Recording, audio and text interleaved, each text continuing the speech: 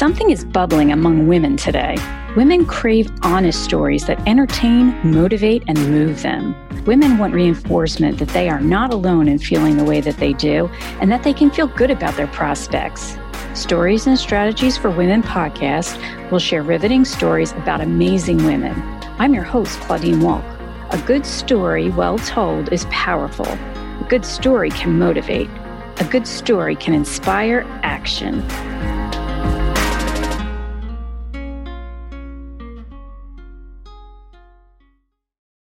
We are excited to welcome a new sponsor.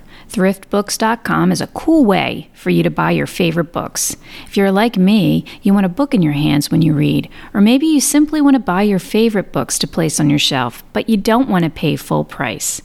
ThriftBooks has the answer. Search used books at their online site, ThriftBooks.com. Books are reasonably priced, plus each purchase adds credits to your account, which you can apply to future purchases in their Reading Rewards program. You may even have enough credit for a free book. The nicest part is that you don't have to keep track. ThriftBooks keeps track for you and lets you know right at the point of purchase that credits are available for your use to apply on the spot. There's a link to thriftbooks.com in the show notes. Or click the ad on my website, claudinewalk.com. Who needs to be transported, like right now? This upcoming episode is a quick excerpt from an interview I did with author and fashion interviewer Tish Jett. This gal is so cool, and she sat with me in season 1 and talked about the fashion designers that she'd been able to interview, as well as some celebrities. Her own story is quite amazing. She was writing as a fashion journalist in the States and took a job in France with her daughter. It changed her life, which is cool enough, but then she met the love of her life. Maybe someday I'll bug her to do an interview about him. But today's episode is about taking a break and having some fun, being transported. I'll play the original introduction that I gave for Tish and the excerpt where she dishes on some of the famous fashion designers and celebrities that she had the opportunity to interview. By the way, Tish has published 2 books. One is Forever Chic, and the second is Living Forever Chic. Tish is currently a contributor to a magazine called My French Country Home. It is the one magazine that I subscribe to, and it's a fun escape with amazing pictures of places and things in France, as well as cool products and books. I am having the best fun with it. Without further ado, here is the interview with Tish Jett. Her entire interview can be heard in episode 7, titled No Regrets. With us today is Tish Jett. Tish is a longtime fashion journalist who has worked for the New York Daily News, the Detroit Free Press, Women's Wear Daily, W, the Chicago Tribune, and the International Herald Tribune in Paris, where she eventually became the last editor of American Elle in Paris before the magazine moved definitively to New York. She's the author of a blog, A Femme d'un Certain Age, at tishjett.com, that's 2 T's, the author of Forever Chic and Living Forever Chic. And she lives in France. Welcome, Tish. Thank you so much, Claudine. So it's excited. Lovely as usual to be with you. So excited to have you. I wanted to ask you, as you know, you started your time in France as a journalist, and I imagine you've met some amazing people. Would you like to share some details on some of the fashion designers that you've met and interviewed? I will. Absolutely. And thank you for mentioning my books. That's very kind. First of all, I must say that I had been coming over to France for several years before moving here. And that's why I probably should have prefaced everything with that.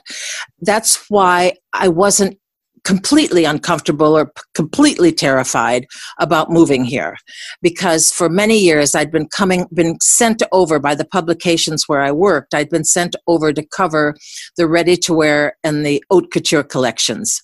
So I was familiar with the scene. I was familiar with the people and the whole atmosphere. So I wasn't totally terrified to come over here. Okay, so some of the people I've met and interviewed, we're talking about French designers now, right? Oh, whoever. Yeah. Well, I've interviewed Yves Saint Laurent, but always when his partner Pierre Berger was with us, and it was it was an okay interview. That's all I can say. Pierre Berger was a very, very difficult man, and Yves Saint Laurent was a very sweet, shy man. And of course, he did magnificent clothes. He was a true artist. I interviewed Ungaro, utterly charming. Sonia Rykiel, interesting. Pierre Cardin, not the most fun person in the whole wide world.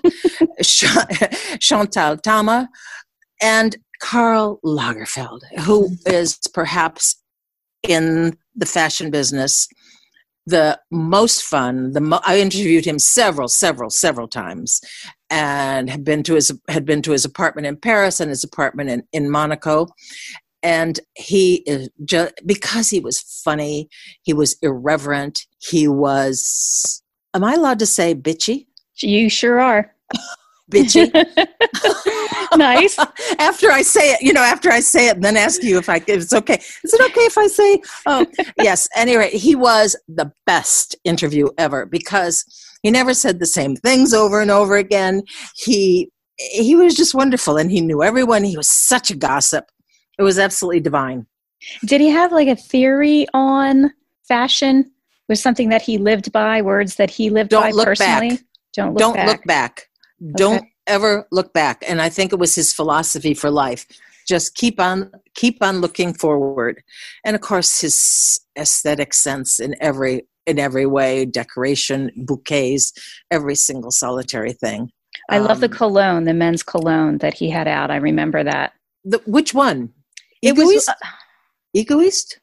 I don't remember. I think, well, the one I remember was from the 80s, and I think it just had his name on it. I don't know that it was called Lagerfeld, from what I remember. Oh, I wonder whether that was before he was at Chanel. Probably. Yes. Probably. But because he of course, and of course, I don't think the man ever slept. He was working on so many labels. He worked with Fendi. He worked with who else? His own labels.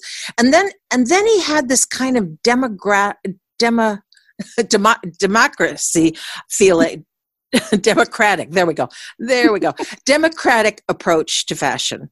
I remember once I was in New York, and he had just done a small collection for H&M. The people were lined up for blocks and blocks and blocks to get his mini collection at H&M. Mm. He was very democratic about the way he saw fashion. Obviously, he did haute couture, which can be a gown from haute couture, can be the price of a car or a first year tuition at an Ivy League school, but he did. And then he would do just really well-designed, attractive things that you'd want to own for price points that anyone could reach, go shopping and buy a wonderful T-shirt.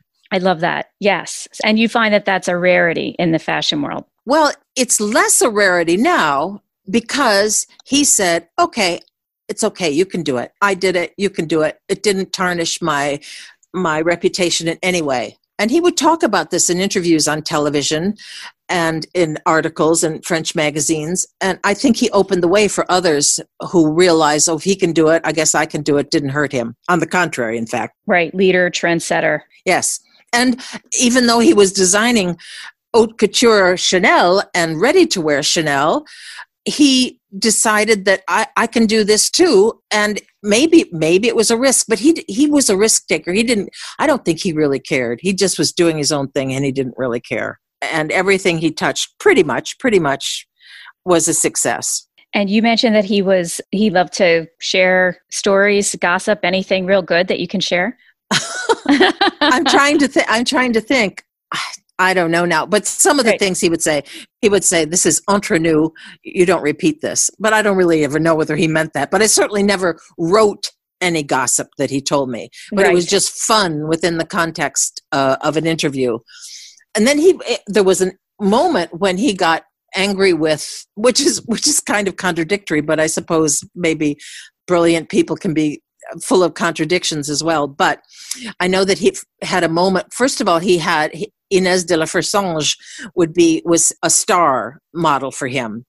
And then she did something that he thought was too mainstream, and he got angry with her, and they broke off for a while. But then at the end, they repaired their their relationship. So, but he would also for reasons, I have no idea what the reasons were, but he would cut people off, and that was the end of it. For whatever reason, he judged them for that they did something that he thought was untoward, and that was it. Got it. Were there particular subjects in your interviews with him that he was pretty excited about? He was an enthusiastic person. He was enthusiastic about everything he was doing. And he would, in an interview, he might be I would ask for him to explain something or ask him what he's doing, and he might just pick up a pen and just sketch and then just hand it over to me. I used to have sketches of his. Unfortunately, I don't know where they are now. Oh my goodness, they could be worth money. Yeah. I know. Actually, I gave a couple of them away to someone I was working with at the Herald Tribune. No regrets. That's it. No regrets. That's what happens. We must not have any regrets. That's one reason why I moved to France. Exactly. That is so true. I'm not to get off topic, but I'm hearing that from a lot of interviews that I do. Fear is not a good reason to make any decision. Don't be fearful. Yes, unless it's jumping off a bridge or something. Yes, I agree. Yes, neat. Okay, so in your writing and as a journalist, you've also had the opportunity to meet many movie stars. Any surprises in those interviews? Yes.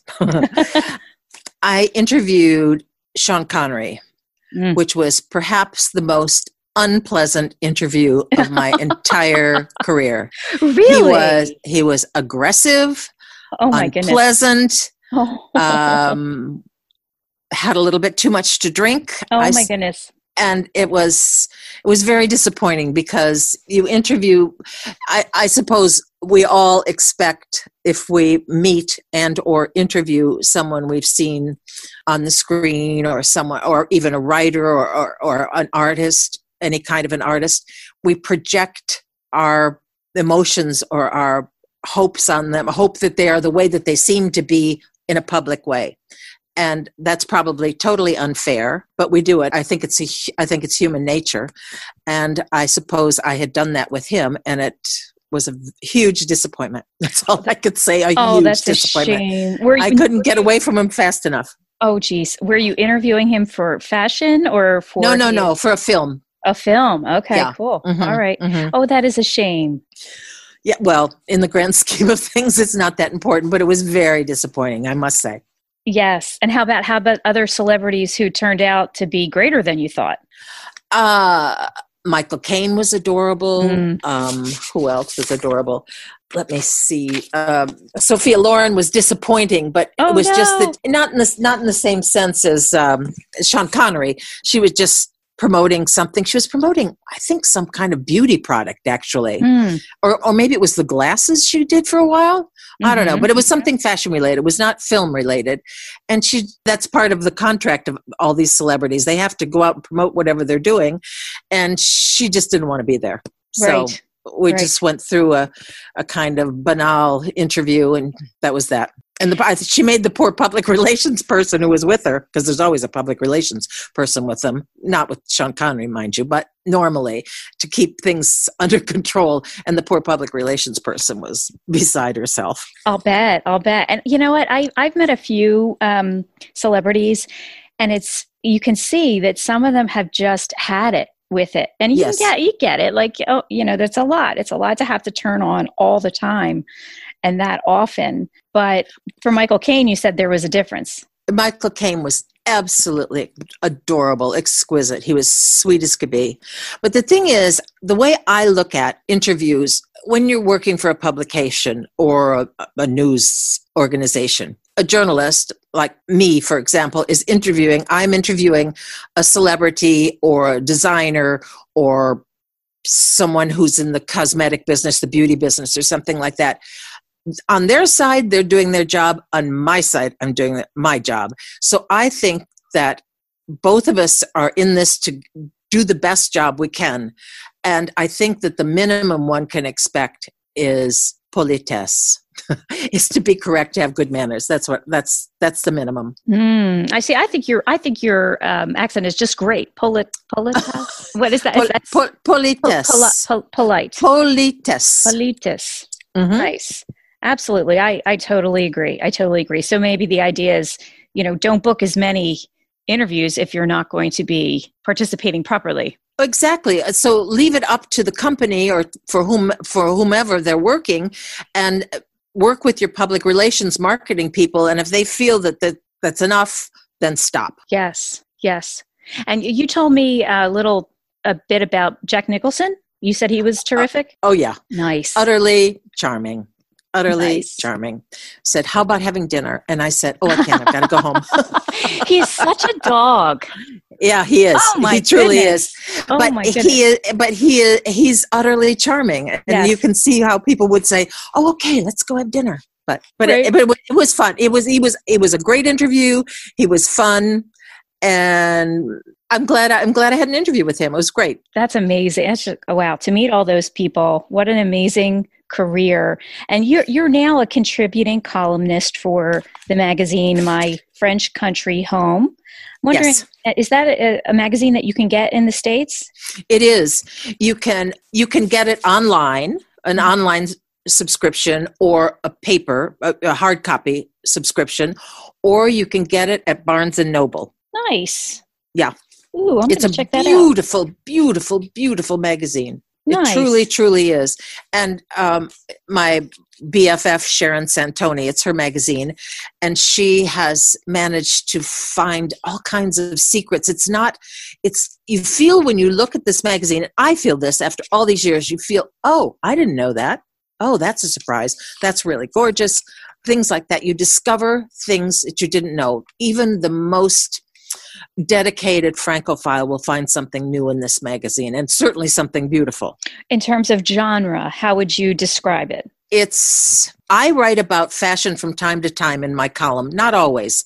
My last three columns, the one coming up is about Emily in Paris. That's January, February. The one that's out right now is about Christmas gifts and how to give Christmas gifts and how to special things that you can do when you can't see people because of the COVID. That's the issue that's out right now. The one that's coming out in January, February, I did a piece about Emily in Paris, whether it's a cliche or not a cliche. I didn't find it to be a cliche, although it's there are a lot of cliches in it. Well, you'll see if you read the article. And that's a Netflix show. That's a Netflix show, yes. And it got criticism on both sides of the Atlantic of being full of cliches and ridicule and ridiculous and things like that. Then the next column I did is on fashion and how it's changing and where we're going to be in our desires and our mindsets after we come out of the COVID. I was going to say crisis, pandemic. And then the most recent one is Painting Paris, which is about women artists who paint Paris. So then in the other articles, it can be different parts of Paris, just honing in, France, going in really deeply into little secret areas and wonderful hotels and florists and food and decorating and setting tables and interviews with interesting people and gardens and every products, and there are shopping pages, every single solitary thing you could imagine about France, all the wonderful things about France. And you tried to, and you did successfully bring a lot of what you had learned in France in your books. And as I mentioned, every page to me, they're just gorgeous books. If you're a book nut like I am, like each page, it's not laminated, but it's that gorgeous, each page. And I could go on and on. They're my favorites. But you're adorable. Oh, thank you.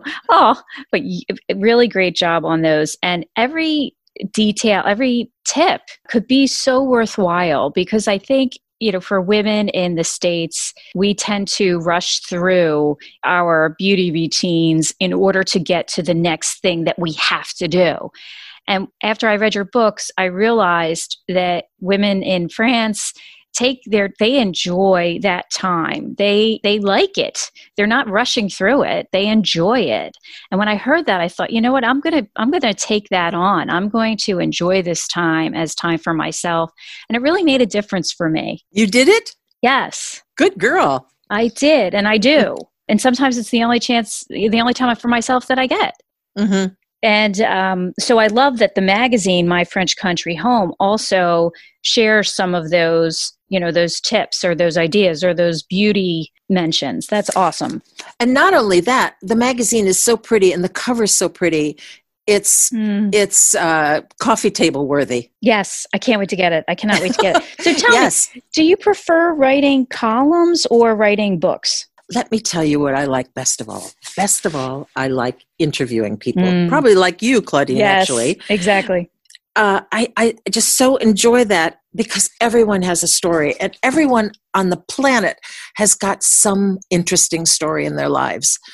And that's really what I love. Sometimes it's easy to write. Sometimes it's not easy to write at all. Mm-hmm. So it really depends. But when you can interview someone and you hear the enthusiasm and you can kind of egg out a story that maybe they hadn't told, or maybe they hadn't thought of it, or maybe they hadn't thought it was as interesting as, because it's their story, they hadn't thought, oh, that's really interesting. But if you can get people to talk to you and get enthusiastic about what's going on in their lives, even the smallest thing.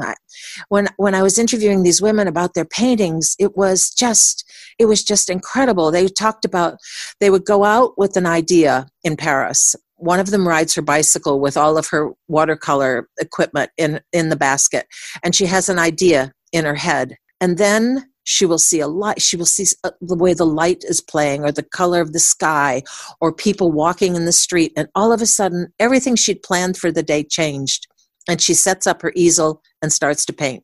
So every story is interesting. Right. Just how the creative process works for a person.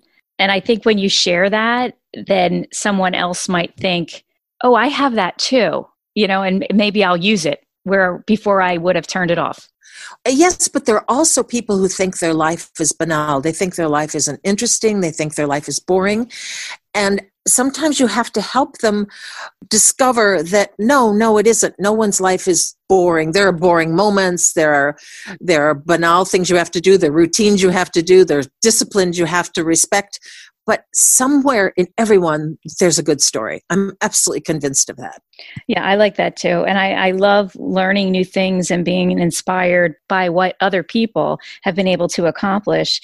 And you certainly have accomplished so much. I hope you enjoyed that quick excerpt from my interview with Tish Jett. Feeling transported for the day? I hope so.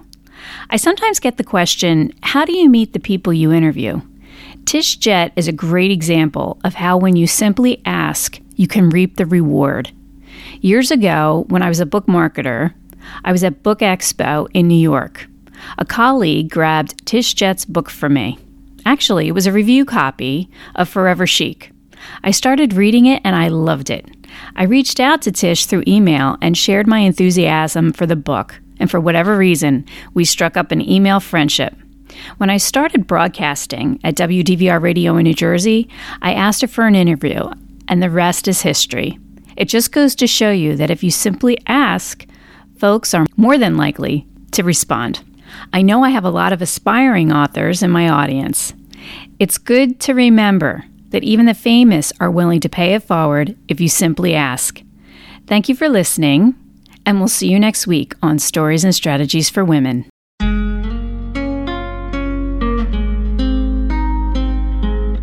You're listening to Stories and Strategies for Women podcast. If you like what you hear, please subscribe and leave us a review. Visit me at my website, ClaudineWalk.com. Drop me a note on Instagram @ClaudineWalk. Thank you for listening. We will see you next time.